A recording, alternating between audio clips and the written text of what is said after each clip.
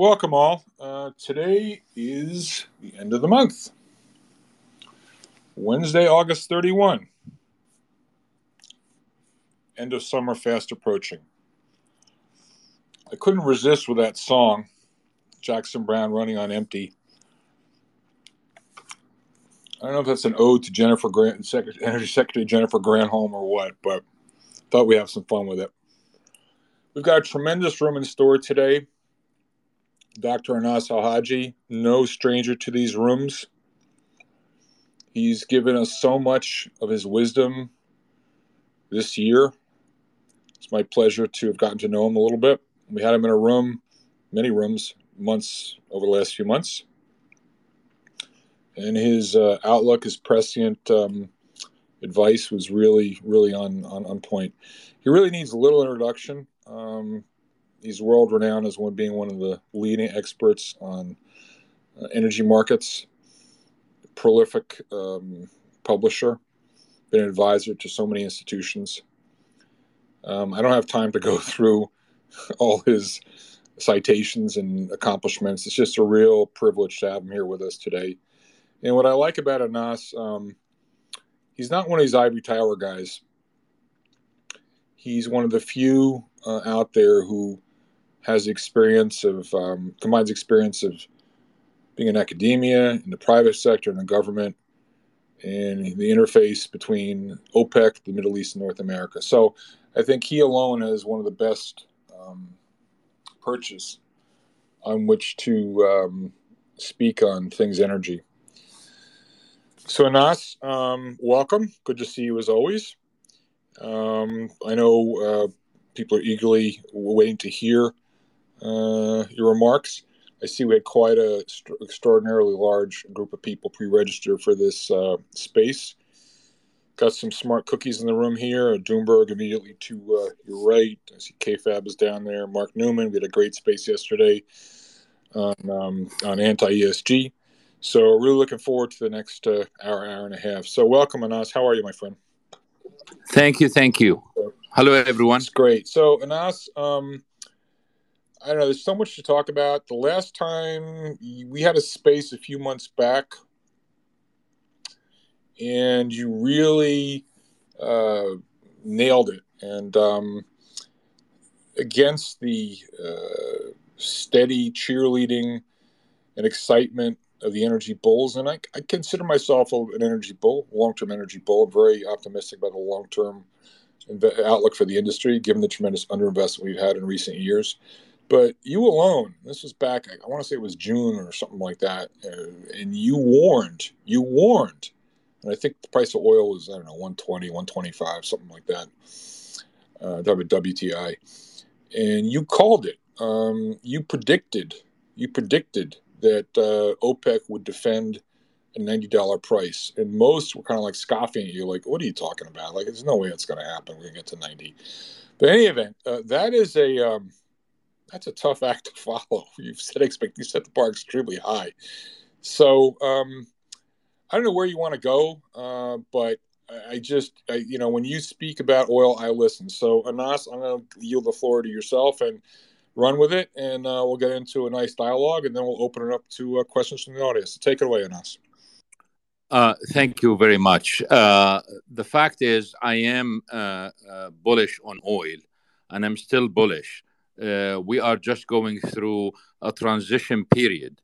And the problem we had through this transition period is that certain people keep pushing for prices during this transition. And that is really kind of harmful for a lot of people. So it was very clear that prices are not going to go any higher during this transition. But I am still bullish on oil in the medium term and the long term. And as I stated in your space and other spaces, that I am even more bullish on natural gas in medium long term than oil. What we have in the oil market basically is different narratives, and sifting through those narratives and sifting through the data is really tough. And just to give you an idea, if you look at the various, as you know, Bloomberg and others, they ask analysts every week, what they think about oil prices, etc. And Reuters does that too. And if you go through that, you find out that the results over the years are almost 50-50, which means that if you flip a coin, you will be just like as good as any other analyst. But and the other thing is, when you have a trend and you ride that trend, even Bozo makes money. So this is not the big deal. You got to compare yourself to those who, okay, you made 200%. Well, others made 800%. So yes, you can make money when the trend is your friend. Uh, Today we have an issue because uh, we have a committee within OPEC Plus called the Joint Technical Committee, the JTC, and they met today and they issued a report, and the media talked about it, etc.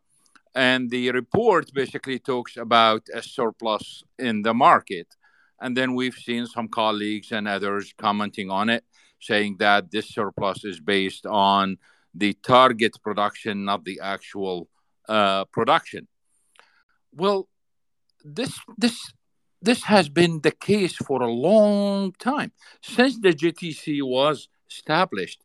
That's been going on. Why today all of a sudden is a concern for everyone, and it wasn't a concern before? The fact is, the same tables they've been issuing every month since the JTC was established, and the idea here is very simple. When it The work of the GTC and the emphasis on the monthly meetings, etc., uh, were all around cutting production. Prices were very low, and therefore, whatever the commitment was, it worked. So the GTC work and those tables were fine as long as oil prices were low and everyone is cutting production. Now we have exactly the opposite story, and probably that work is not suitable anymore, and that's why everyone is talking about it today.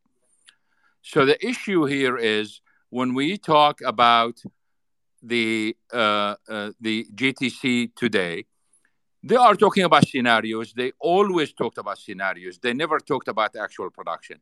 The fact is, they cannot even talk about actual production. Why? This leads us to a point that been mentioned before, and I'm going to mention it quickly here. That's why we have a failure with forecasts, and why I'm very bullish on oil and gas in the future, because all those outlooks from the IEA, OPEC, and others are based on the fact that the analysts take what the governments are saying as is. They cannot discuss the governments. They cannot tell them your plan is wrong, or they cannot tell them it needs to be modified or it cannot be applied. They cannot tell them that, and therefore the JTC is not going to talk about actual production. They are going to talk about what they agreed on. So to conclude this point is that the JTC reports were always scenarios. They were not about actual production. And the reason why everyone is talking about it today, because all of that worked during production cuts and low prices. Now it's not working the other way.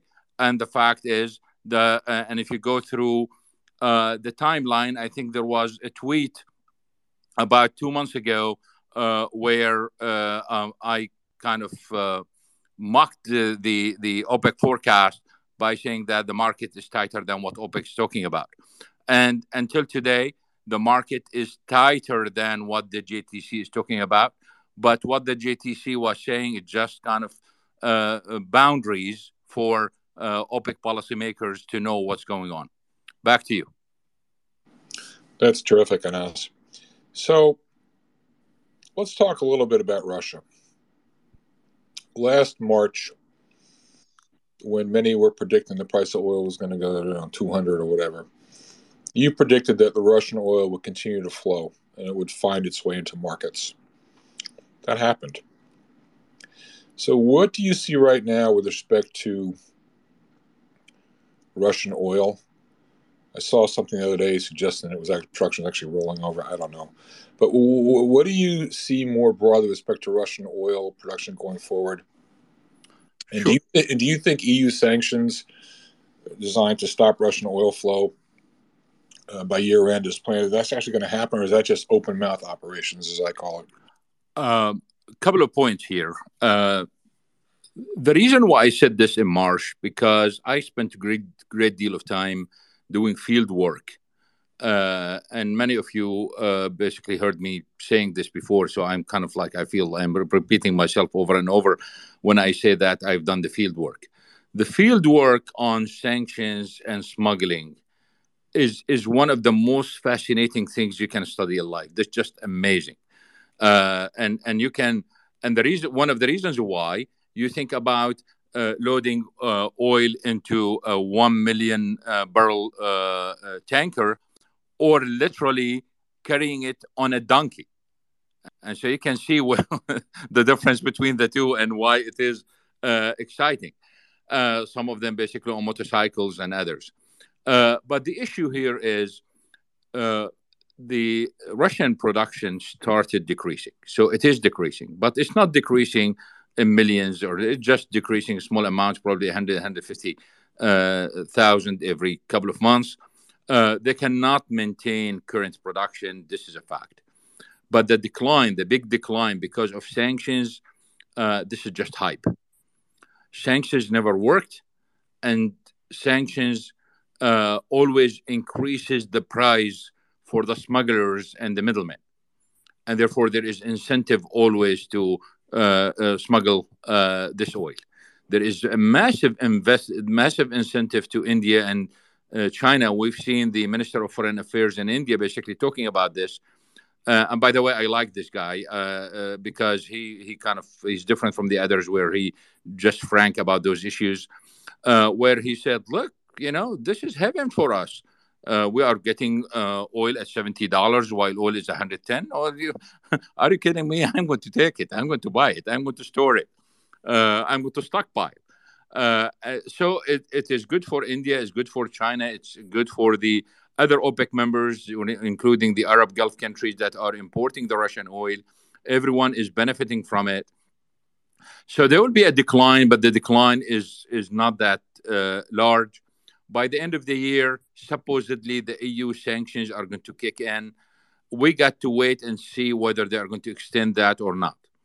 But the irony here, it really doesn't matter.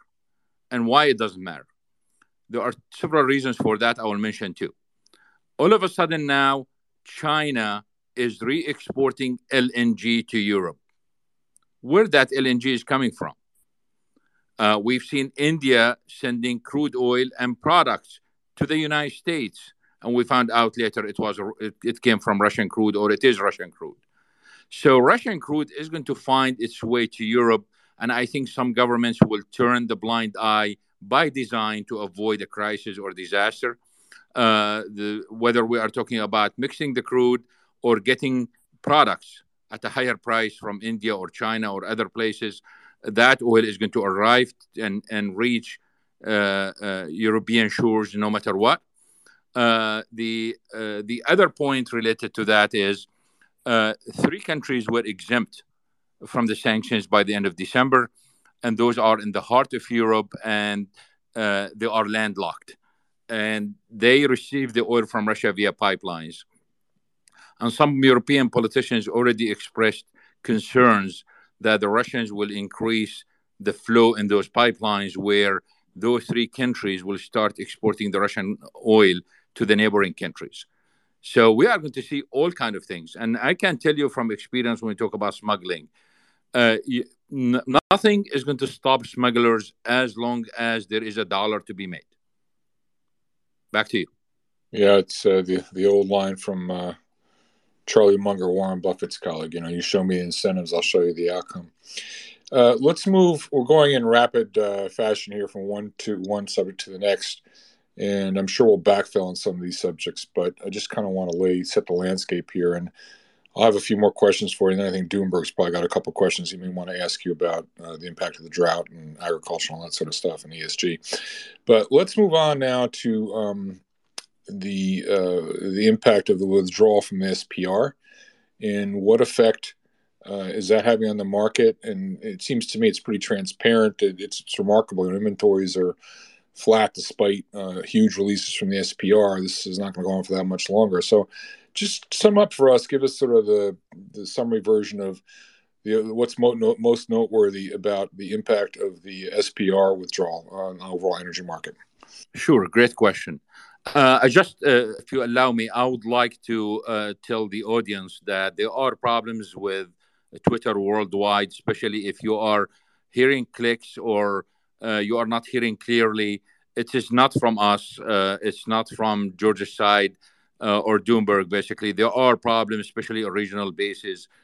So probably the best way, if you are experiencing difficulties, is to get out of the room and come back. Otherwise, if the problem remains, then it is a Twitter problem. The other issue is if we are cut off for some reason, we will be back. When we talk about the SPR, people must understand the following points about the SPR. First of all, there is an optimal level to the SPR that is beneficial to the country in terms of economics and politics if you believe in it. And why I say if you believe in it, because the SPR at the end is a subsidy to the oil industry. And one of the things that kind of very hard to understand is why the Democrats and environmentalists are not raising this issue.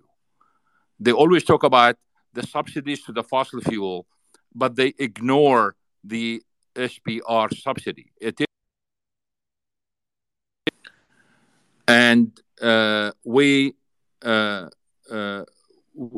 very hard to understand why they are not raising this issue. One explanation is it gives the Democrats a tool to control the oil industry, and we already seen it. Yes, various Republican and Democrat presidents used it, but there were certain use by the Democrats, and it is very clear that they like it. And the Republicans were calling for the end of the SPR. They were calling for the end of the Department of Energy. But the Democrats insisted, no, we need them. So probably it's a method for control, and that's why they like it. The first issue with, and this been written long ago and known long ago, that the impact of the SPR releases are very limited simply because the amounts were very small. But it was very clear if we go big, the impact is big. It never happened until this year. We got 180 million barrels planned to be released. We've seen most of it being released. And the impact of it is like this. It did prevent oil prices from going above 140, which means that the bulls basically who were expecting it to go up, I'm talking about the prices to go up, they had a case. But once the SPR was used, there was no case after that. So at first, it prevented prices from going up. And then with the increase in supplies from OPEC and all kind of problems with the lockdowns in China and other places, it was very clear that the SPR is going to lower prices and started lowering prices. And one of the issues here is that the impact of the SPR is cumulative on prices. The other issue here, if we continue releasing oil from the SPR, it was very clear even 20 years ago from simulation models that we will see a substitution between the SPR and commercial stocks. And we've been seeing this. So there is a certain range. Once we reach that range, we'll see that substitution, which means that if the SPR declines below a certain limit, then we see that substitution, and it's already happening. The confusion right now is about the refill of the SPR. People are saying, okay, they are going to refill the whole thing. No, they are not going to refill the whole thing. We are going to see a partial refill. But if you read the language, all you get to do is just go back to the original press releases and read the language. That's fine print. Read the fine print. The fine print basically is saying when demand decreases and when prices decline. And based on various evidence, to me, I think that price, the threshold is $53, which means that we need prices to decline to 53 or below until we see the government coming back and refilling 60 to 90 million, no more. The fact is, we do not need 700 million or anything near 600 million barrels in the SPR. And the reason is the shale revolution. We added 8 million barrels a day in 10 years between 2010 and 2019. 8 million. That did not exist before. And the SPR, the problem with the SPR is it's a mix of sour and light. But as you all know, that the shale is light sweet. And we don't need that much light sweet crude in the SPR. So the objective here is to lower the SPR on one side and change the quality of the SPR and get more sour crude into it, because that's what we import. It was designed to replace imports. And most of the imports now are sour, and most of it basically is medium and heavy. So we are going to see a change once they refill. When the price is low, they are going to refill, partial refill. The impact on prices at that time depends on several factors. It's not like a clear cut like when it was released in massive quantity. And the impact basically depends on several factors. One of them is if the prices are declining and they continue to decline, the impact is different from stable prices. So if you have prices in the 50s and the government start buying, that's different from prices going from 70 to 60 to 50 to 40. The impact is completely different, which means that it most likely will create a floor somewhere when the prices are declining. If the prices are stable, yes, it is bullish, but the amount is small for a short period, and that's it. And the final comment on the SPR is the Secretary of Energy statement about trying to lock up the purchases at a fixed price in the future and the impact of that.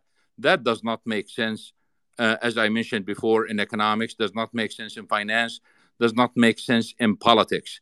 And her comment that this is going to benefit U.S. producers is a complete nonsense, because if you are going to fill it with sour crude, mostly medium, or medium sweet, if they are going to get medium sweet, they are going to import that. U.S. producers are not going to benefit from it. Back to you. Thanks, Anas. That's great. I'm going to ask you one more question, and then I want to turn it over to Doomberg, who's forgotten more about energy than I'll ever know.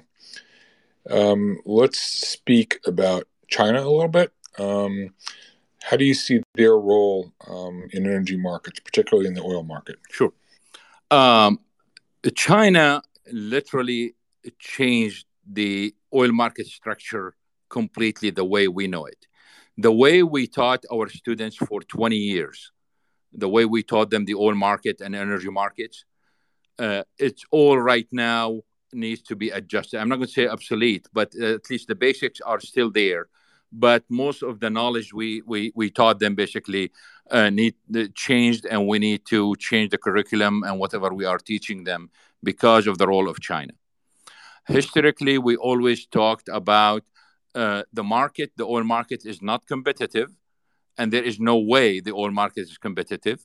It is controlled by the large producers on one side. We call that oligopoly in economics. And on the other side, governments have tremendous control on that, either through taxes or through regulations. So the market is not competitive. And we always taught it that way.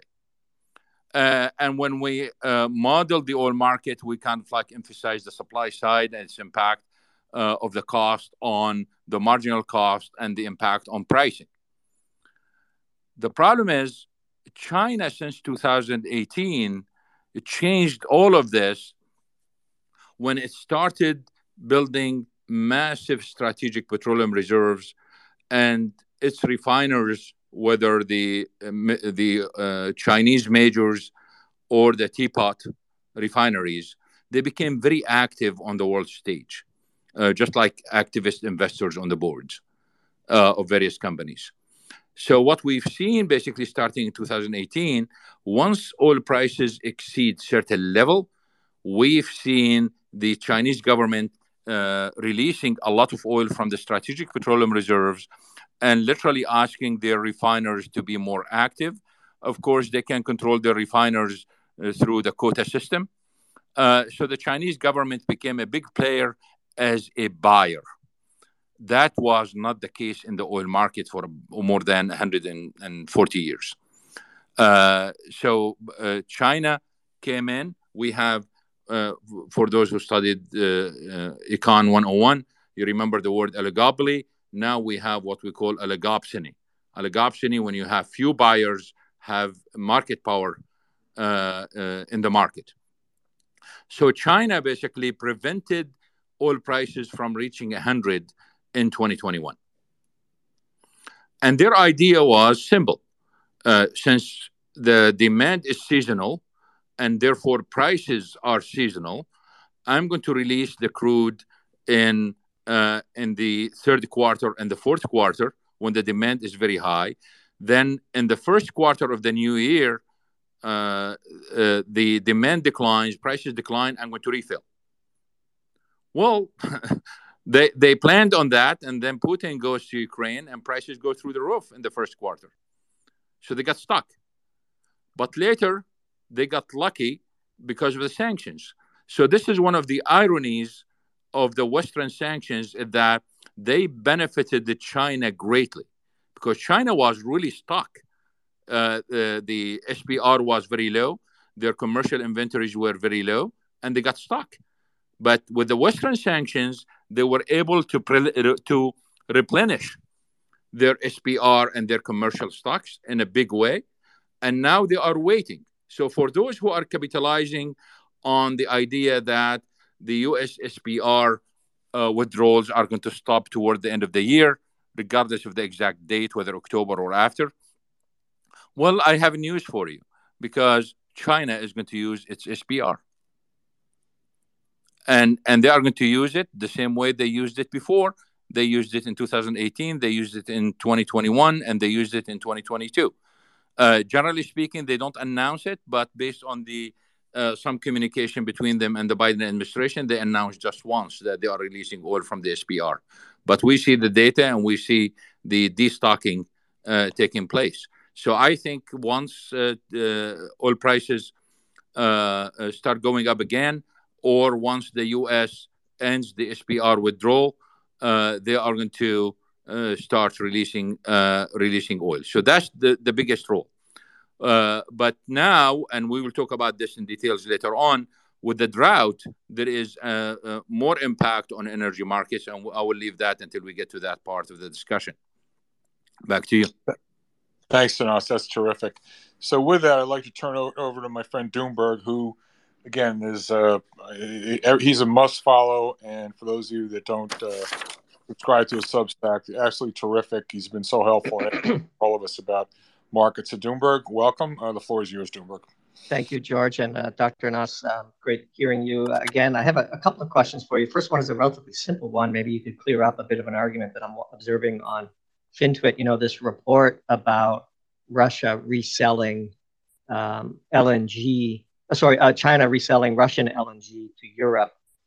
There's some dispute from some prominent European sort of macro accounts about whether this is even plausible.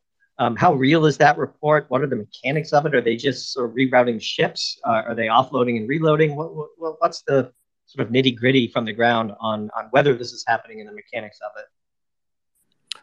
No, basically, this is based on, of course, the information is still fresh. What we've seen before, basically, it's mostly diversion of ships or tankers. And for the Chinese, the reason why they are doing this, because if they are buying this on contract and there is no clause in the contract that prevent a resale, they can make a lot of money, because the difference between the contract price and the spot price is like what, $50 or something like this. So they can make a lot of money.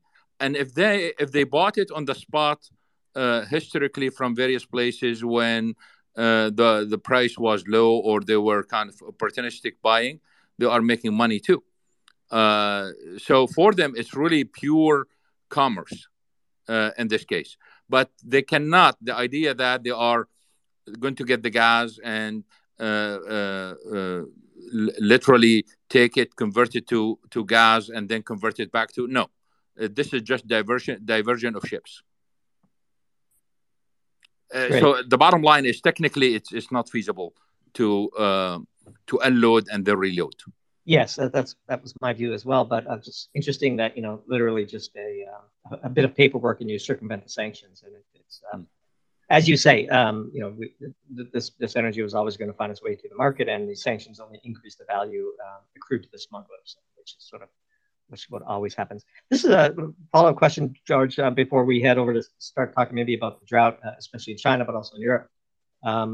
Luke Groman was out with a very provocative report on Friday about the potential use of gold for partial settlement for transacting in Russian oil, and perhaps that Putin would be giving a sort of a higher price for the partial payment in gold than the current sort of LBMA price that you see in London or in New York. Is there any whispers in the Middle East about the value of gold versus the euro or the dollar in transacting of oil, or is this just sort of whispers of conspiracies of analysts over here in the U.S.? Generally speaking, if you look at the major oil producers in the Middle East, by the way, Doomberg, your voice is cutting off. So this is what I warned about earlier about Twitter problems in certain regions. Yeah. If you look at the currencies of the GCC, for example, that the Gulf Cooperation Council, all their currencies except Kuwait is pegged to the dollar. So in a sense, there is not much room there.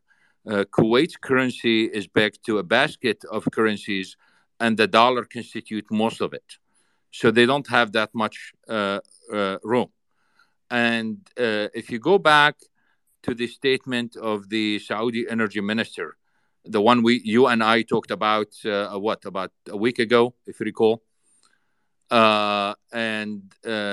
When he mentioned that, they talked about the possibility of cutting production, etc. And I mentioned that, look at the timing. It is really a message to Jackson Hole.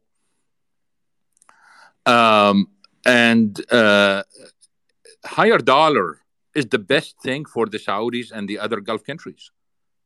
It's better than anything else. And the reason why, because most of their imports is coming from other countries, mostly China and other Asian countries plus Europe. And higher dollar basically increases the purchasing power of every barrel of oil exported. It's better than any other currency or other gold or anything else. Back to you. Yeah, interesting. George, you want to pivot to drought? Yeah, let's go to drought. Well, before we do that, one question I might want to throw in there. So, Anas, back in June when, oil was considerably higher, you explained against the universal bullishness that, potential economic slowdown whereby, a few 100,000 barrels of demand destruction occurs could sufficiently disturb the balance to drive prices down. And again, you thought that $90 would be defended. Just a reminder for everyone in the audience, oil demand is relatively price inelastic. The huge swings and roundabouts historically usually occur as a result of changes in supply, not changes in demand. I think there have only been 3 years in the last 50, if I'm not mistaken, where oil demand's actually gone down.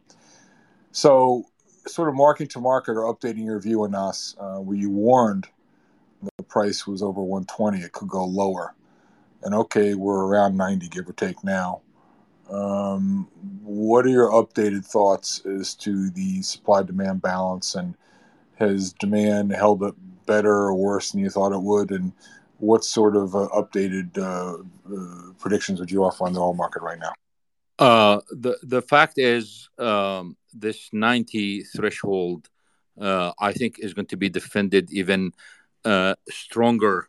I'm saying this now, stronger than what I thought in June when I wrote that tweet. And OPEC Plus is more flexible than ever, and the determination of them to keep all the gains they gained in the last 4 or 5 years in cooperating with each other, their determination is stronger than ever. They all realize the benefits of this cooperation, and they will continue that. And we already know that the Biden administration, looking at it from an oil point of view, was a weak government. The European governments are extremely weak, especially given what we see in Russia and Ukraine and other places. So why not take advantage of this position right now, and in a sense go for the gold, if that's the right expression. The other issue here is, and this is a striking point if you really think about it from ESG and environmental point of view. If they really believe that this is the last bullish market in history, and that's it, because of ESG and because of all the policies and the IEA and everything else, then if that's the case, then go for it. Just go get as much as you can, because this is the last bull market you will ever see in your life, and that's it. So in a sense, all of a sudden, the ESG policies are pushing them to get higher price, although it's not good for them in the long run. Back to you. Yeah, that's a great point, Dr. Anand, and one that we've grappled with a lot here internally. What does the final bull market for oil and gas look like? And there are scenarios where, given the price, the inelasticity of the price with respect to demand, that they can charge whatever they want, effectively, if they are truly convinced that this is the last bull run for oil and gas, although I suspect that many of them aren't. So let's pivot to drought. Drought in China, drought in Europe. I know you have some strong thoughts. Where would you like to start? Well, when we talk about droughts, and the reason why I really want to focus on this point, because a lot of people, even those who are in the oil industry and the energy industry, do not realize the impact of droughts on the energy industry.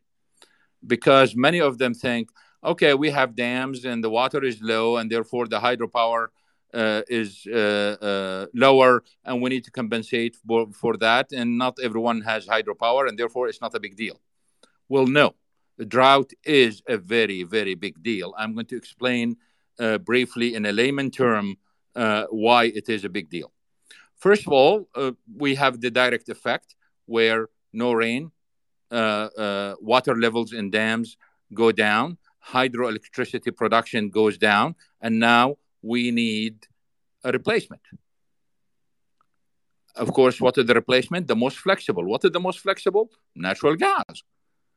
Or increased utilization of coal plants, etc. But it is the fossil fuel. You cannot just increase the utilization of wind because it depends on the wind. So immediately you jump to fossil fuel because of lower hydroelectric. But the problem gets worse when you cannot, or you don't want to depend on Russia for gas. You switch your dependence to Norway, and 75% of Norway's electricity production come from hydro, and all of a sudden Norway does not have enough hydro production. What they are going to do? They are going to resort to their natural gas, and therefore the natural gas is not going to be available to Europe. And you can see where the impact is and how big it is. And this is only one issue among many. But the other issue is, look at the rivers, look at the Germany, and look at China.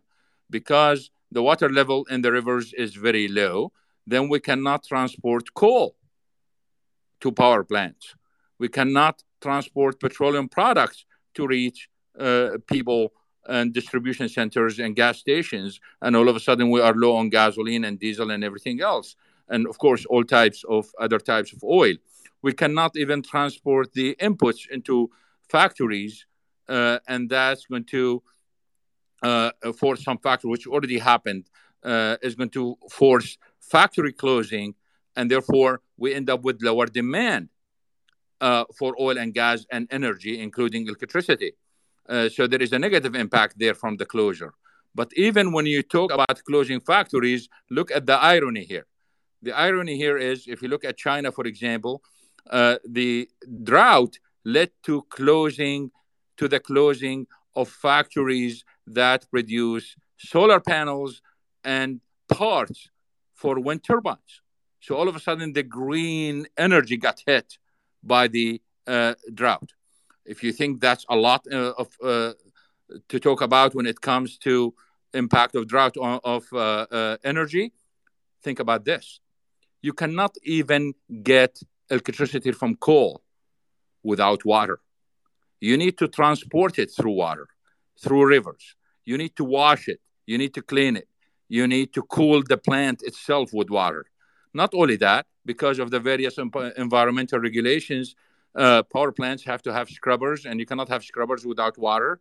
And that water basically is the result of various environmental regulations. Just think about sulfur and mercury and others. You need water to get rid of them, or at least to isolate them.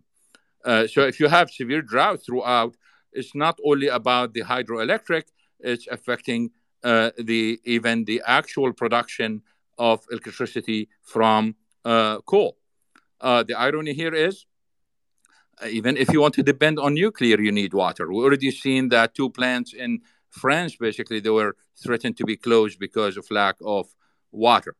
And if you think that's it for energy, think again. You need it for biofuel. We cannot. This is biofuel is something very big for the ESG movement and for the future of low carbon economy and carbon neutral economy, etc. Well, now you cannot have biofuel because you cannot have the plants. Why? Because you have a drought. And we have enough evidence from around the world to show the impact. For example, last year we had drought in Brazil. Brazil's transportation, as you all know, depends heavily on biofuel, mostly ethanol that comes from sugarcane. And because of the drought, sugarcane production declined, and they couldn't produce as much sugar or ethanol, and they had to import ethanol from the United States. You talk about all the biofuel and the biodiesel and all the other oil that come from Malaysia and Indonesia and other places. That's all need water. Without water, we are not going to have the biofuel. And so the idea here is drought is going to kill the green revolution, if you want to call it that way, or the movement toward the green economy, or at least delay it, because you are not going to get the biofuel. And those factories for solar and wind parts, wind turbines, etc., are already closed. So you have serious problems with that. If you think that's all, well, think about it. You cannot even frack for shale to get the shale gas or shale oil without water. So if we have some really severe problems in Texas, guess what's going to happen to oil production and gas production? We are going to have serious problems because of lack of water. And there is another problem. People started talking about it this week, which is kind of very interesting problem, and I hope we will not see any impact to it, that there are many pipelines going through rivers and lakes. And the pipelines are designed in a way where the pressure from water is on them. So they are surrounded by water and there is pressure there. And if we have a drought, that's going to change the pressure, and we might end up with some explosions or some pipeline problems because of that. So any way you look at it, the impact of drought on the energy industries, and what I mentioned basically is just even like really a small part of the bigger issue. It has impact on every single energy source, and it has an impact on supply and has an impact on demand. Back to you. Yeah, so quick follow-up. We're publishing a piece tomorrow on Europe, and it's a bit provocative. It's got a great title, which is Dead of Winter.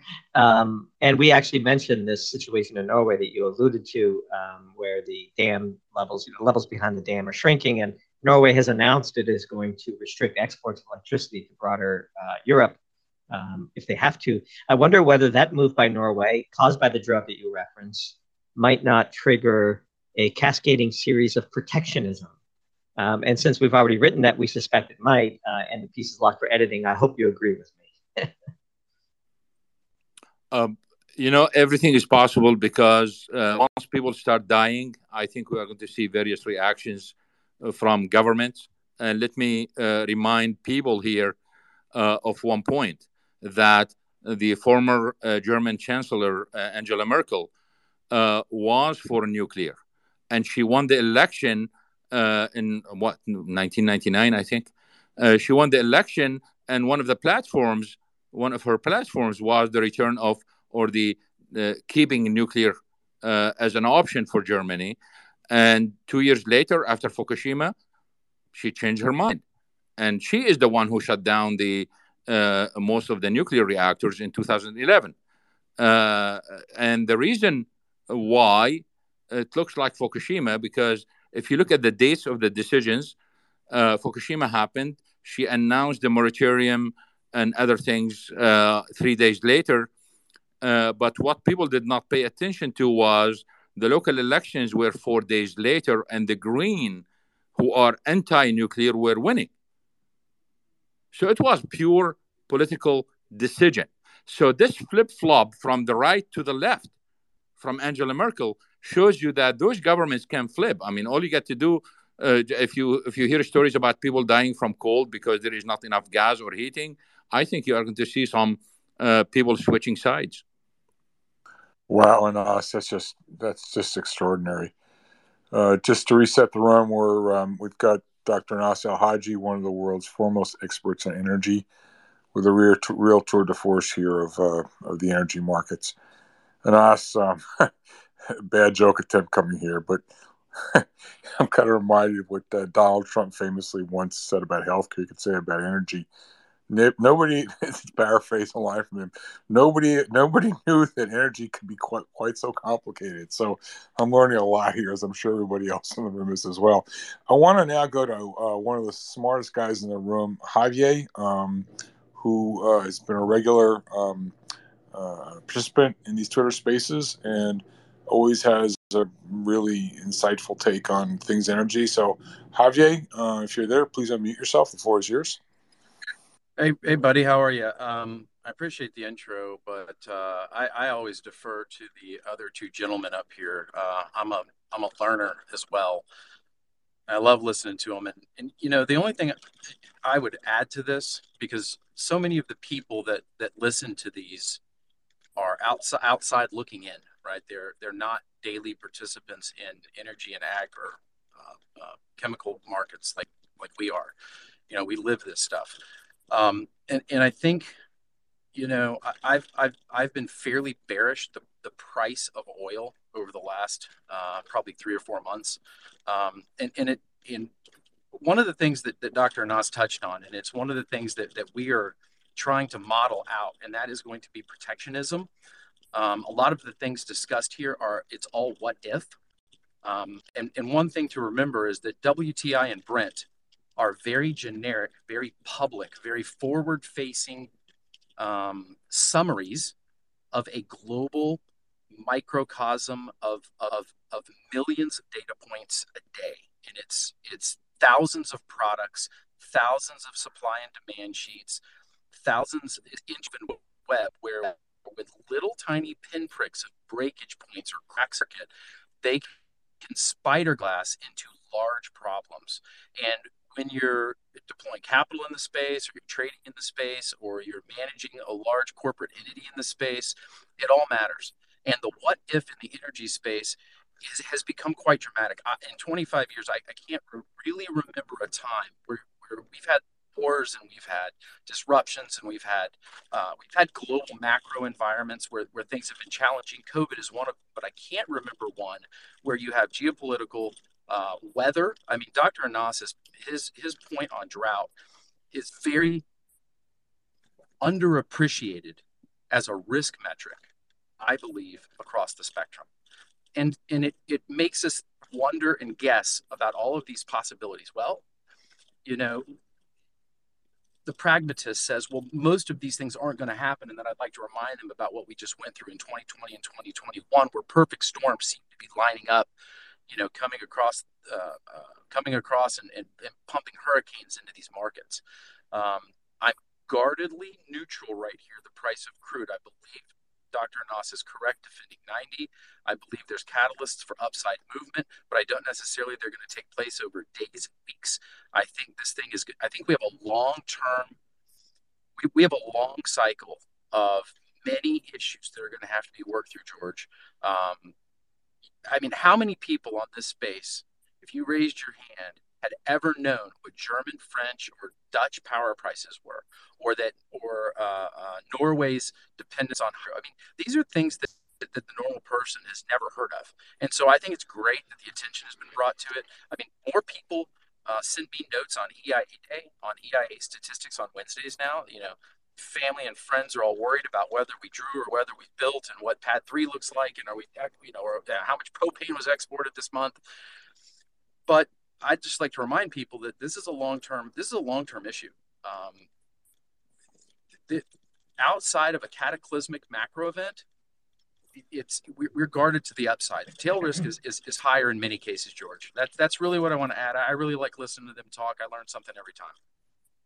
Javier, I think, focusing on the idea that people are underappreciating certain risks, such as drought, get this one, which is, I think, is very big.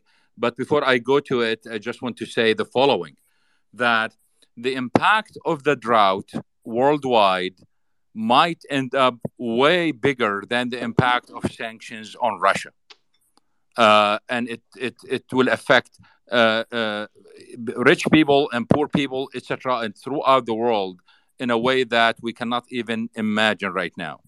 But the other unappreciated risk, which is government intervention, since everyone is talking about protectionist policies, government intervention under the guise of national security. And the irony here is it is against ESG. It's not against fossil fuel. And if you, for example, if you look at the metals and minerals needed for the green economy, it's literally shocking.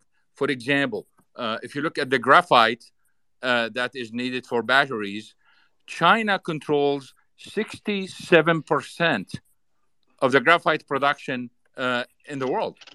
And it is highly concentrated. So when we talk about concentration, this is an essential part of the Sherman Act and the anti-monopoly laws in the United States. And one of the measures is used is the concentration of the top 4. And if you compare the concentration in the top 4 throughout, when you talk about graphite or lithium or cobalt or nickel or copper, etc., it is almost double the concentration in oil and almost double the concentration in natural gas. So for graphite, for example, I'm talking about production, 67% comes from China and none of the countries in Europe and none in the United States, while we see the ESG policies in Europe and the United States. So from where they are going to get that? If you look at reserves, number one, probably some people will be shocked at this. The number one country in reserves in graphite is Turkey, Erdogan. And number 2 is China, again. So notice that China is appearing in all of those. Number 3 is Brazil. Number 4 is Madagascar. And number 5, Russia. You go to lithium. 52% of the lithium is produced in Australia. And if you look at Chile is about a quarter of the global production, Australia, etc., you see about 90-something% is produced by the top 4. You look at reserves of lithium, number 1 in the world is Chile, and number 2 is Australia, number 3 is Argentina, number 4 is China appearing again. And one of the things that kind of very strange If you look at all the minerals that are needed for the green economy, you look at their locations, they are literally at the farthest corners of the globe, while oil and gas are really in the center of the globe. You look at I'm running through this list quickly here. If you look at cobalt, the Democratic Republic of Congo produces about 51% of the cobalt in the world. Let me point this out, that people who are afraid that the Middle East is really on fire all the time and we have political stability, etc., wait until you see the Democratic Republic of Congo and then talk about the Middle East, because that country is a big, big mess. You look at the reserves. Number one is Democratic Republic of Congo. Number two is Australia. And number three, here is another one, another surprise. We mentioned earlier Turkey as number one in graphite. Number three in cobalt is Cuba. And number five is Philippines. Number four is Zambia. And number five is the Philippines. I'm almost done here. Nickel. It's highly concentrated. 37% comes from Indonesia and 14% from the Philippines. And Russia, number three, 10%. You don't see these minerals basically coming from Europe or the United States. There is some in the United States, but not that much. And there is objection to that, to developing those mines, etc. You look at crude, for example. If you look at crude oil, the percentage of concentration of the top four is only 54%. But the top four include the United States and Canada, while we don't see that in the other minerals. So the idea here is there is this risk of protectionism, risk of government intervention under the guise of national security, that's going to limit the ESG movements and the movement toward the green economy. And that's going to literally, by default, increase the demand for oil, gas, and coal. Back to you. Thanks, Anas. All right, we've got a tremendous line of questioners here. We're going to take them in turn. First, we're going to do Marathon, followed by Gordon, followed by Mark Newman, followed by Gnostic. Marathon, good to see you. The floor is yours. Great, George. Can you hear me okay? 100%. Great. Thanks for having me up. And Dr. Anas, really appreciate your comments today. Spot on in both the crude markets and the sort of metals and materials stuff. I wanted to tap into your relatively unique position of kind of a knowledge of the inner workings of OPEC, because I think your comments about the willingness of OPEC to really defend, the $85, $90, $95 a barrel range is really important. And it's one being ignored by folks who are looking at the current economic downturn and looking for a replay of 2008. And I think it goes back to, the defining characteristics of the oil price crashes over the last 40 years has been the fact that OPEC has typically increased production into the economic weakness. They did it back in 1998. They raised production a couple million barrels. They did it in 2007, 2008, and even in 2014 to 2016. And they often left that incremental production into the market for a period of time while the economy was clearly weakening and sort of driving a spike in energy prices, driving a spike down. And it really served their purpose, because what they wanted to do, they never really said this, but it seemed like it was very effective at discouraging non-OPEC capital investment. You spike oil price down below the cost of incremental or marginal cost of production, you slow down that engine of capital that's going to be adding production over time. It seems like, and maybe this is what you're reading between the lines, is that they don't need to do that anymore. ESG and decarbonization movements and the discouraging and even sort of bastardization of the traditional hydrocarbon sector is doing that for them. So they now can be in sort of a revenue maximizing position and not worry about having to spike the oil price down because they don't need to anymore.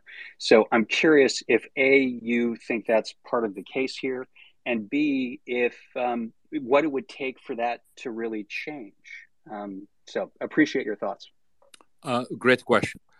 When I talked earlier about a change in market structure when China started using the SPR as a tool, as a buyer, let me remind everyone about the two major changes that we've seen in 2021. One of them is China, and we already talked about it. I'm talking about the Chinese behavior in the oil market. But the second one, and I think those are really the two most important highlights of 2021, is that for the first time in history, and this is back exactly to the point you are raising, for the first time in history, we've seen the large oil producers in OPEC with spare capacity respecting the market share of others who are not able to meet their quota. Because historically what happened is every time prices went up and some OPEC members couldn't increase their production to meet their quota, the big guys took their share. And that contributed to the friction within OPEC and contributed to decline in oil prices later on. So we've seen a completely new behavior, which constitute a change in market structure, by the way, from OPEC, that those countries are going to stick to their quota no matter what, and they're going to respect the quota of others. Now in 2022, and I know most of you are going to hear this for the first time, so mark this. In 2022, for the first time in history, we've seen OPEC, what I call OPEC three-leg policy. And this is going to be a very impactful policy that constitutes another change in market structure. What is the OPEC plus three-leg market policy? The first one is when OPEC meets and they announce production or whatever that production is. And then after that, we end up with Aramco OSP, that's official selling price. The three legs basically are, first one is OPEC meeting, whatever comes out of that. The second one is the Saudi OSP, and other countries will follow with their official selling prices, like Kuwait and Iraq and the UAE and Iran. And then after that, we have the actual difference between supply and production. If you really want to understand how the physical market is going to operate, you cannot separate those three legs from each other. This is very important for the analysis of the oil market. Why? Because they can decide to increase production, but they can nullify that by increasing the OSP. Because when they increase the OSP, there will be no demand, and therefore there is no reason to increase the production. They already decided. And whatever the case is, we have to wait and monitor the production and shipments to see what is the actual behavior on the ground, because they are limited by OPEC quota in terms of production, but they can play with supply.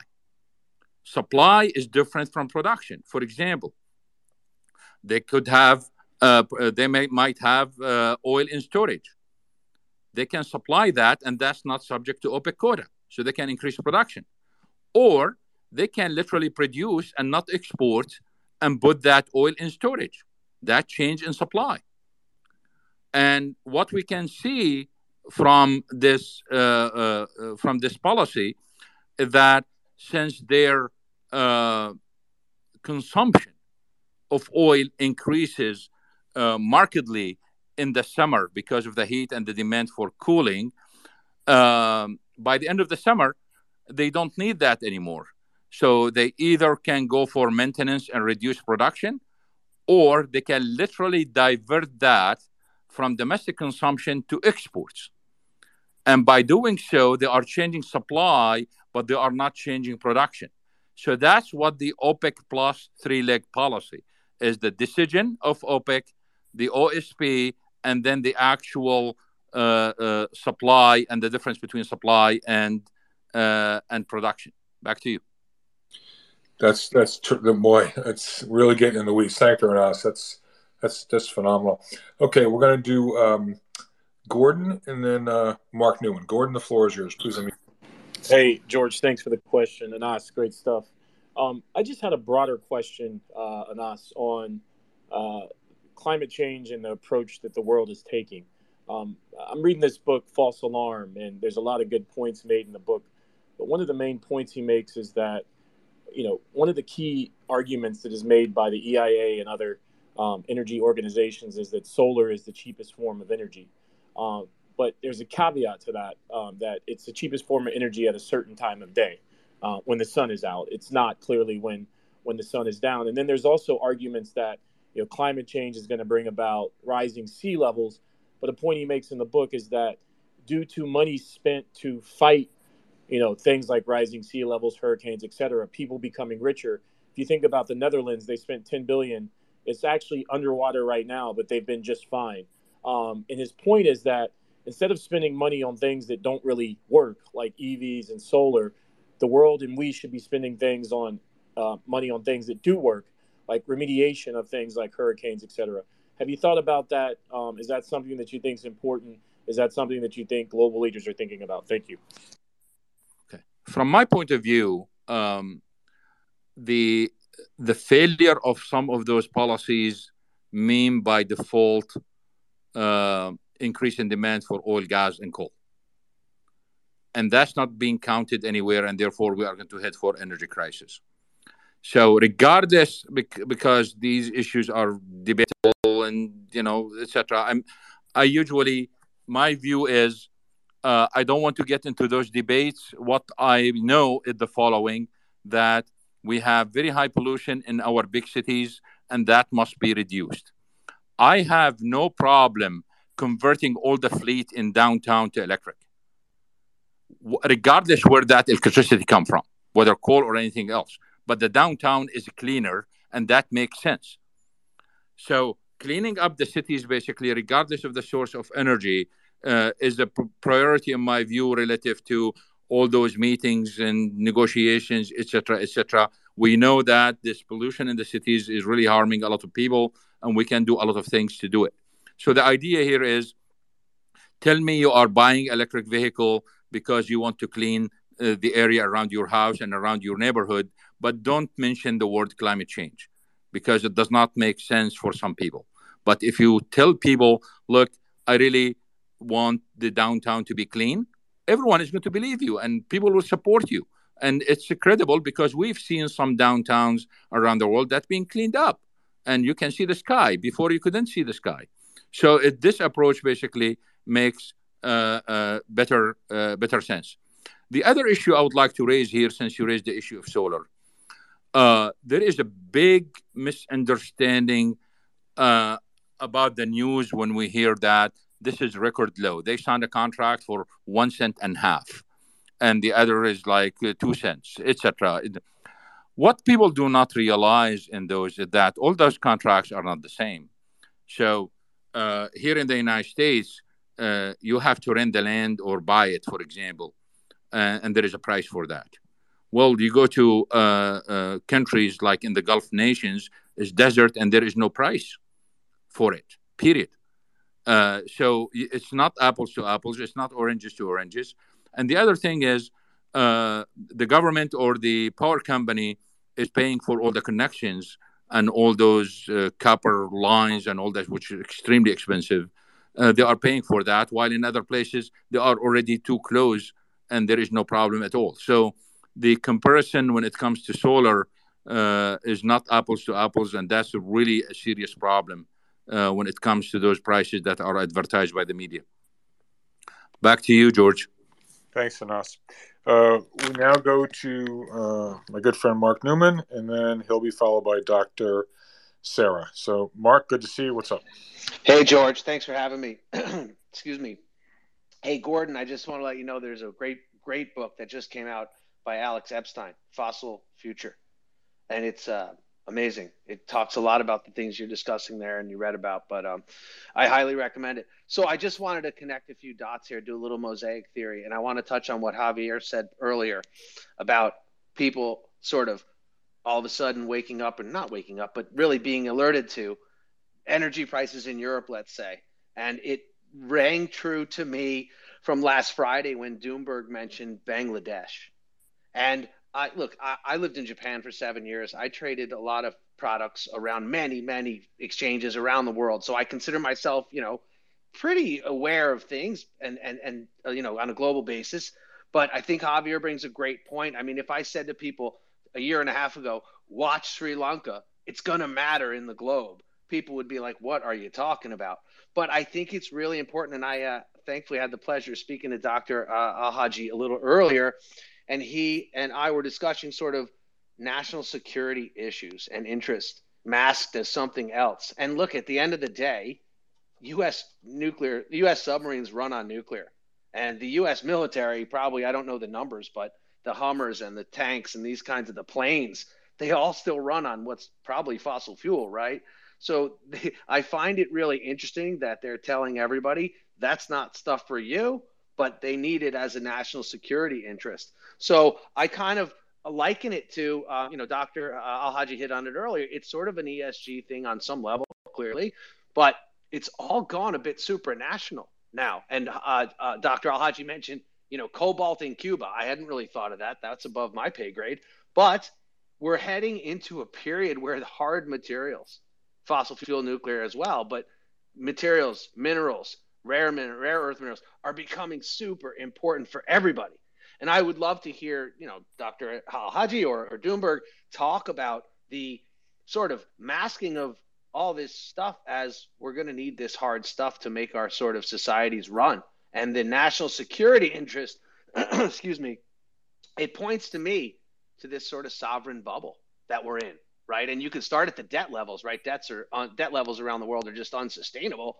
But then now everyone's clutching and grabbing for the minerals, for the fossil fuel, for the nuclear energy, and trying to solve it, when I kind of wonder, where is it going in terms of commodities and fossil fuel, in terms of national interest and supranational battles?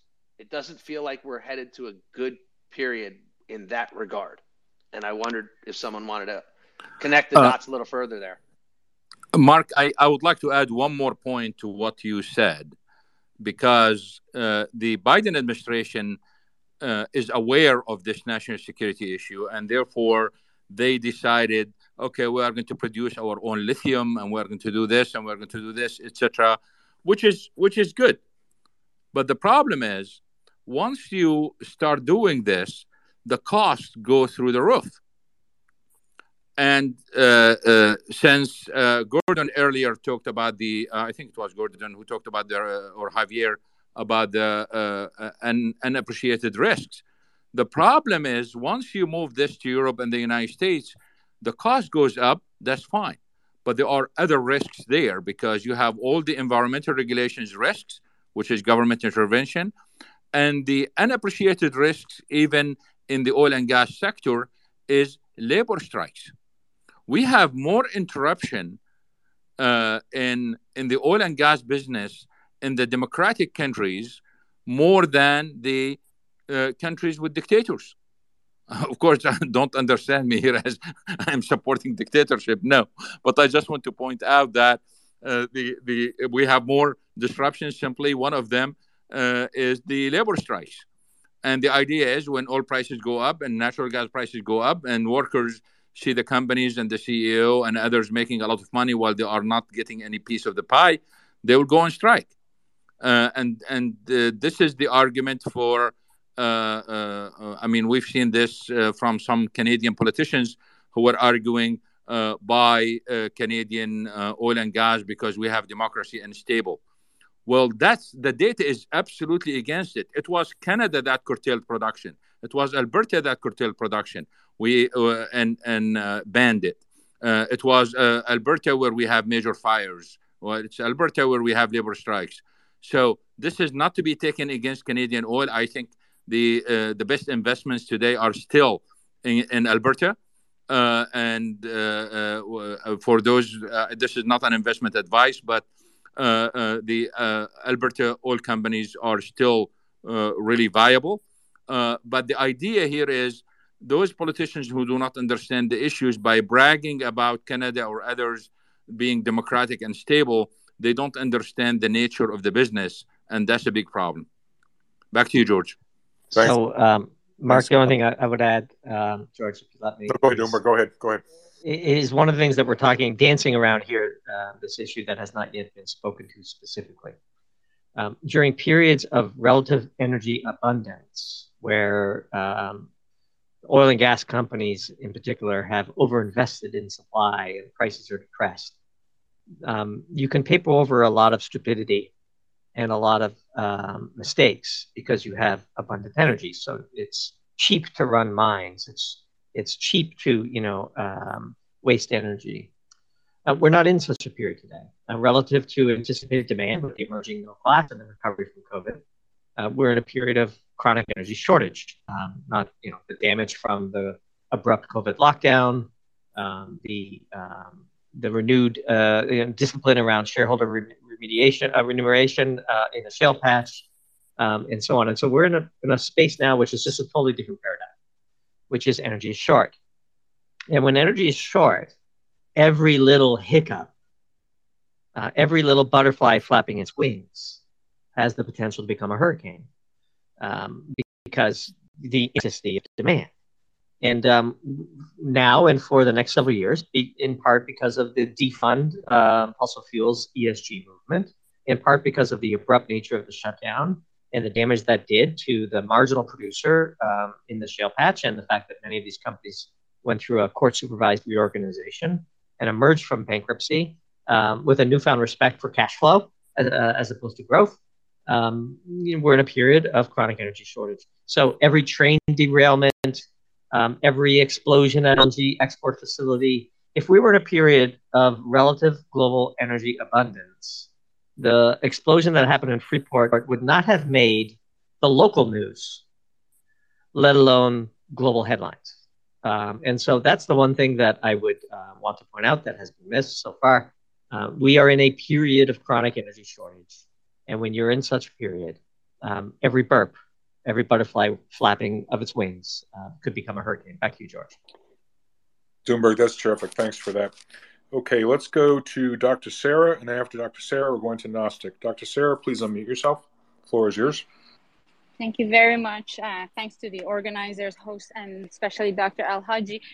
Dr. Alhajji made a very important point about where most of the strategic minerals are located, especially Africa. I just wanted to add a very quick note to that, and that's the China's control over both extraction and also processing the minerals in both Africa and also Latin America is even increasing further because it's not just the location and geography, but who is extracting these minerals, who has controls over mines, and where are mostly processed. And because the environmental regulations, investment, all those issues, China is really leading in processing and extracting these minerals in Africa and Latin America. And as we're speaking now, the Biden administration has sent a message to most of African countries. I don't know if this has been a news or not. We know that through our network in Africa, they send a message to them, the Treasury Department, that if they don't stop purchasing grain from Russia or stop their trades with Russia, they're going to soon be subject to sanctions and they have to start reducing their relation with Russia. And this is happening at the time that we are talking about food security, drought, the whole energy and global economic crisis. These countries are hungry, and U.S. investments do not match Chinese investment in this area, let alone U.S. aid. And at the same time that the African countries heard this message from U.S. countries, from U.S. government, I don't know if anyone paid attention or not, China forgave about 23 loans for 17 African countries. Obviously, that's not a free forgiving the loans to these countries, but we see that how U.S. government is creating more challenge for U.S. companies and investment to go to Africa or non-U.S. European, and creates that gap for China in both Latin American countries like Cuba that Dr. Alhajji mentioned, or African countries. Namibia is top 11 in top 10 uranium producers. Top mines are controlled, extracted by China, most of that processed in Russia. So the way that we are working in Africa and Latin America, U.S. policies through the sanctions is creating a huge gap. And it's just very scary for me myself. And I never talked about this anywhere. It's just like listening to Dr. Alhajji and talk to mention this. It's just really scary that how African countries every day are getting closer and closer to Chinese. And many of their ministers mentioned that. They have been mentioning, like Minister of South Sudan said, U.S. is a good friend for us. We love to have U.S. investment, but we never hear anything from U.S. China that every day knocks our door and say, what do you want? Other countries in Africa, South Africa, Namibia, different countries in sub-Saharan Africa, it's very sad, and I don't know where that's come from. This is the U.S. diplomatic corps that they should investigate why they are feeling like that. But they always say that China treats us like human.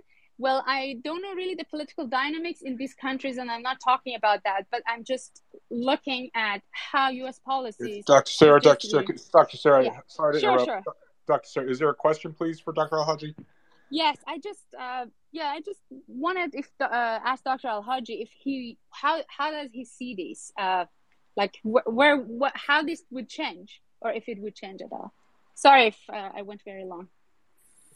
Thank you, Dr. Sarah. Dr. Sarah is an expert in the energy markets, and especially on the Middle East and Iran. But she has another trait that's a hidden trait. She is a perfume maker. And it's just that's amazing. The issue here is when we look at energy security worldwide, China affected energy security because of its demand for oil and gas in recent years. But on the other side, it did help big time because its companies went to places where Western companies do not want to go. So there was a tremendous positive impact of those Chinese companies by going to places where the West do not want to go. And one of the big stories, I'm not going to hear, but it's an important story, how the Chinese ended up in Sudan, which is right now, of course, South Sudan. They ended up because of the Christian right in the United States, and the government kept pushing U.S. companies, Canadian companies off the cliff until they decided to leave, and they sold their assets to the Chinese. So we did not lose the oil because they did not shut down the oil. The Chinese came in and expanded. So they contributed to the global security. The same thing applies to all type of minerals and mining, etc., etc. But of course, the same situation with Germany, Germany's dependence on Russian gas over the years. It just by default, it happened, and they ended up over 20 to 30 year period, depending on Russia, and we ended up with the current crisis. The same thing is happening with the minerals that we talked about earlier, and the one you mentioned, that by default, the Chinese ended up controlling those minerals in Africa and shipping them to China, where they process them there. No one paid attention to this in the last 15, 20 years. The same exact story between Germany and Russia over gas. Back to you, George. Thanks. Hey, real quick, George. I want to just chime in here. I don't want to go down this rabbit hole too deep, but Dr. Sarah, a lot of what you're talking about is overt, what I've liked to coin debt colonization by China and in their quest to shore up their resource security. But some of it is even not just Africa and South America. In Nevada, there's a lithium mine that's closed called Thacker Pass. It's owned by a company called Lithium Americas Corp. Lithium Americas Corp, if you pull them up on Bloomberg and check out their largest shareholders are Chinese. Just your point is that it's more than just there. It's everywhere. Thanks for that, Javier. Okay, well, let's go to Gnostic, and then Gnostic, my friend. Floor is yours. Oh boy, George, you've got a tremendous panel up here, and most of the issues that and questions I was going to ask have already been asked, which I find amazing. That's why I went back down to listen. Um, I follow, because of what I do, I follow China on an ongoing basis and have for many years. The Sudan, I think Dr. Kanash and I have had discussions about that previously, and the investors, the companies that were going to do oil in Sudan, were literally chased out, and they were chased out of financings from every country they entered into. And this was an effort by the State Department in the United States to sit down and chase them out of every country until finally the Chinese came in and took it over. And it was a shame. The difficulty with that is the Chinese didn't maintain the wells and were eventually kicked out by the Sudanese, and several other companies have now been asked to come in, but the wars that are going on are difficult. China 25 years ago put out a policy on rare earths that nobody listened to, nobody translated. We finally pulled it down, had a look at it, and translated it. And what it basically said is, we will produce rare earths really cheaply and really expensively and sell it to the rest of the world as long as we don't need it personally, and we can raise capital on an ongoing basis by doing this and capitalize our own country. And when we finish doing that, then we will restrict the export of rare earths. But this is notice to the rest of the world to make the effort to sit down and find your own rare earths and sit down and get them ready. And there's rare earths all over the place. Rare earths are not the primary problem. It simply takes a period of time to sit down and bring up the mines and get them working. Cobalt, on the other hand, is a very different situation because there are very few places. The countries named in Africa, Cuba. There's another country that wasn't mentioned in Northern Africa that has two very valuable cobalt mines, and there's some other ones floating around. So again, when China goes in and starts doing what it's doing in places where product is not spread throughout the world, this becomes an even bigger problem. Dr. Sarah, you could probably answer this one. Our information is that the Chinese that went in and started working with Iran to work on our Iranian wells didn't basically maintain those wells and created problems, and have gone out. Simply, those wells have gone out of production subsequent to that, which has created problems. But China, and this comes back to some of the topic here and what Dr. Anas was doing, sorry, George. You should have a doctorate degree for some of the stuff you do. Anyway, the Chinese have for many years politically planned to go into these areas and sit down and do it. And Javier was completely right when he sits down and says it's financial colonialism in the sense of putting it in, because then you do exactly what the States has done for many years: put the money in, do the investment, force the assignment of companies to different things, to Chinese companies or American companies as the development goes. And then when you're finished, you move out of the country, and the country is basically left to try and survive on its own, which is a problem. But Dr. Nas, my question comes back to you. In this process of China planning long term to sit down and do things and go into these countries, both for minerals, oil, all the rest of the stuff, I have, well, it scares me tremendously. I have huge admiration for the Chinese planning in such an advanced state to sit down and go and do this. But Dr. Nas, do you think this creates a retribution in the total supply demand curves around the world, which create panics followed by non-panics and supply increases? And how do you feel this affects not just oil, but also the minerals that are in it over some periods of time and cycling up and down, and creates political distortions? Do you think these will smooth out over time, or will they continue to exacerbate and get worse and worse? I don't know. I have no answer to this exact question, but your discussion and what Sarah mentioned reminded me of this was in the news recently, that part of the when the Chinese leadership was visiting Africa, there was a decision to return 7,000 African students to China after COVID. 7,000. Of course, this is the number of foreign students in China is not as big as the number of foreign students in the United States, but probably we should compare this to the number of students or foreign students in the United States probably in 1955. And so the issues are deeper than just investment, because they are bringing a lot of those students from Africa to be trained in China, in Chinese universities, and send them back to work for the Chinese companies or for the governments, for their home governments. And probably they will be literally kind of Chinese agents. So the issues are really deeper than just commerce. I can add a little bit too here, Dr. Nas, if you don't mind.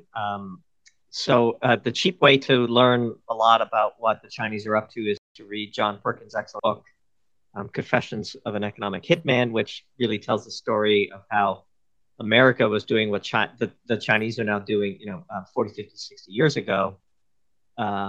The expensive and much better way to find out is to subscribe to Grant Williams Gold Tier, where John Perkins was interviewed for 3 spectacular hours, really just amazing cinematography and really intellectual depth, where they dive deeper into what China is doing and the lessons they learned probably from reading his book. China is simply replicating the same sort of foreign debt strategy, natural resources that the U.S. did several decades ago. And now, since we're sort of distracted and we don't play such geopolitical games as effectively as we once did, China's kind of eating our lunch in this regard, which gets to what Dr. Sarah was referring to earlier. So John Perkins' book for $20 on Amazon, or $2,400 a year for Grant Williams Gold Tier. Either way, you'll learn a lot. That's great, Doomberg. Marathon, did you have a quick follow-up? Because then I want to go to KFAB. I did. Actually, I've got a few seconds in a response to what Mark Newman was talking about earlier. In the sort of invoking of the Defense Production Act, where I think the administration paid some lip service to trying to encourage the production of some of these rare materials and metals domestically. That is all well and good until you come up against state and local governments. There are 3 projects held up currently in Nevada. 2 are lithium. One's geothermal, so smack dab in the middle of the Green Revolution, that are all being held up for various reasons.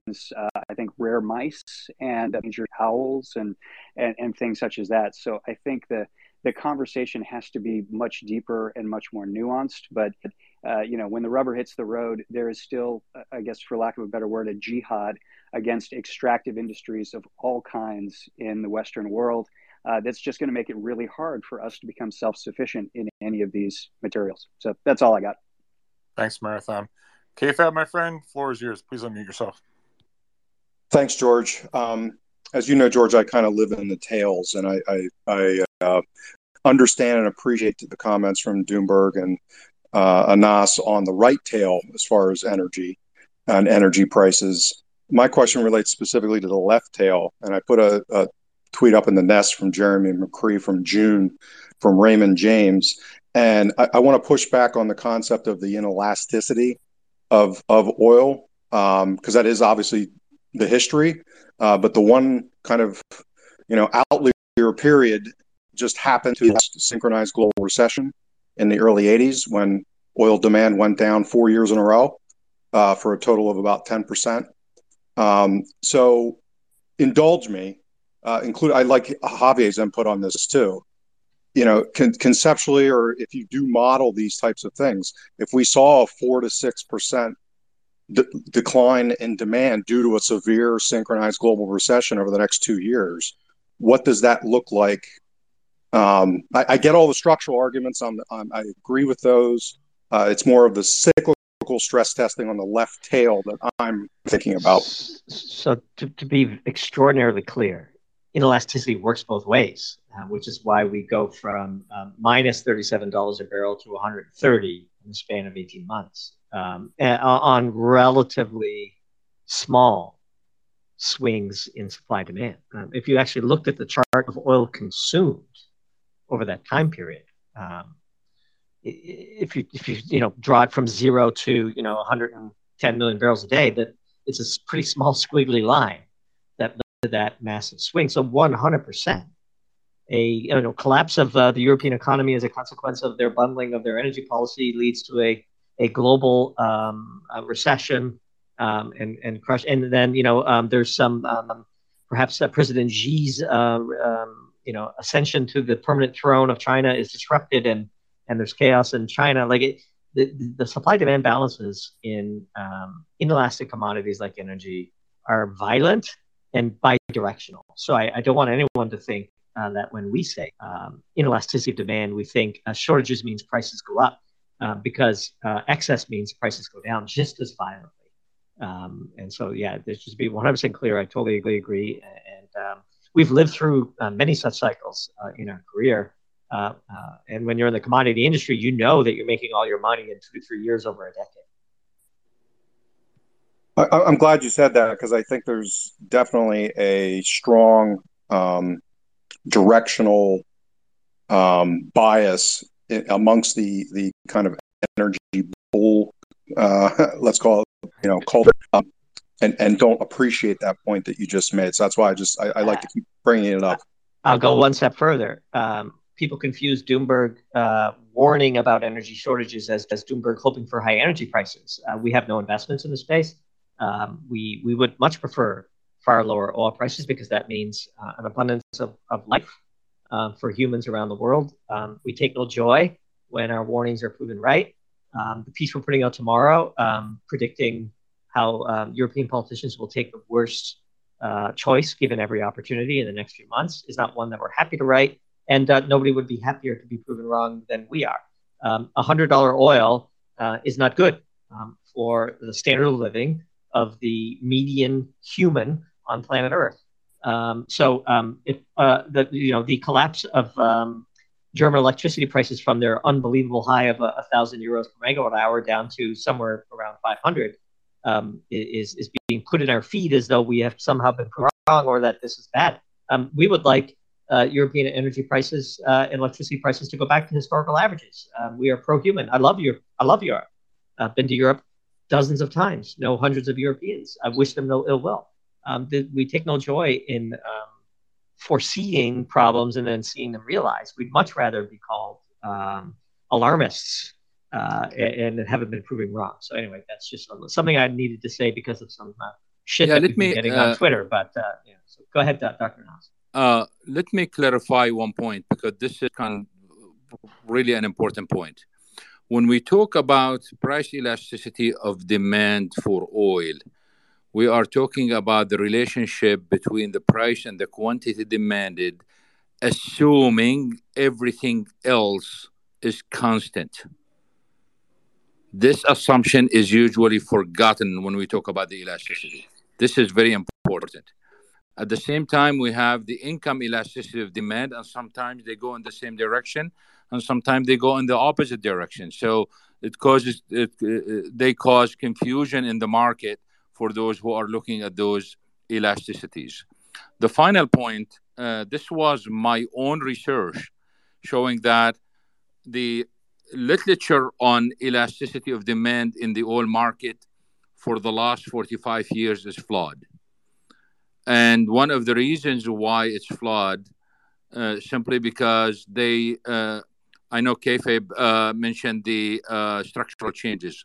We have some major structural changes in the 80s that has nothing to do with the elasticity, simply because of the increase in prices in the 70s that led to changes of the production line in the factories and we changed the whole power system. We moved away from oil to other sources. So these are structural changes. But the point here is, if you want to talk about elasticity of demand, talk about it in terms of ranges, not as price for quantity, which means that, let's talk, for example, about gasoline. If gasoline prices go from 275 to 295, the impact here is zero. And if you measure the elasticity, there is no reaction. But you go from 275 to 310, and you see the change. So if you look at it in terms of ranges, it makes more sense than to look at it in absolute numbers. Back to you. Thanks, Anas. So Doomberg, I have one more question. I'd like to wrap this room up in the next 5 minutes or so, unless you want to keep posting it. That's fine. Okay, so Anas, my final question for you, the only one I have in my head right now, might be another one, but could you please speak to the impact of any potential Iran deal? Candidate Biden promised us a deal the moment he gets into the office, and he was not able to get a deal until now. And there are many reasons for that. And one of the main reasons, which was apparent from day one, that no one is going to enter a deal only for the next president to nullify it. So why go for a deal? So that was part of the problem. The other part of the problem is, and this is kind of sounds cynical, the only way for the Biden administration to keep the Iranians on the table is to turn the blind eye to sanctions.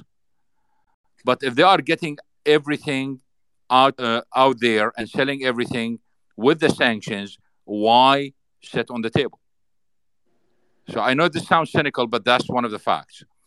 One of the problems we encountered since Russia went into Ukraine is that we almost had a deal in February, but when the Russians went to Ukraine and everyone was busy with Ukraine, they came back to negotiate in March, and the sanctions were imposed on Russia, and the Russians stopped the deal. And the reason they were for it all along. And the reason why, because they found out that Russian sanctions apply on Russia toward Iran. And Russia, of course, has major interest in Iran. So why go for a deal that's going to restrict Russia? So that's part of the problem. Now, the main question everyone asks about is what will happen to the oil market if we have a deal? First of all the Iranian oil that can be exported is out there, which means that if they sign a deal today, it's not going to have an impact in the short run. But in the medium and long run, they can add probably about 1 to 1.5 million barrels a day within 16 months. This is not a big deal. But if you, and that's strange enough to kind of realize what the media is doing, we had all kind of media reports talking about this 93 million barrels of floating storage. This is the global floating storage of Iranian oil. It's not necessarily even owned by Iran, because they were talking about China bonded storage or Singapore, etc. It's not necessarily owned by Iran at all, but the source of it is Iran. What Iran has today is about 45 million barrels in floating storage. Most of that is condensates, so it's not crude. And it is there simply because there is not a big market for it, because they already sold large quantities of that anyway. So anyway, you look at it, even if that's true oil with API below 45, the amount is small. Think about it as just an additional SPR being released, and that's it. We've seen this before, and the impact, we are going to see knee-jerk reaction from the futures market for a few days, and that's it. Back to you. Well, Anas, I can't thank you enough. This has just been incredible. I'd like to point out that we've had over 1,500 people in this room at any one time, so this has been an extraordinarily well attended session. I'm sure there'll be an enormous number of replays, but I can't thank you enough for your insights. We salute you. I hope you'll consider coming back again in the future. The investors out there are far better for hearing your voice. We need more folks like yourself. So, in Doomberg, I want to thank you for hosting this. This has been great.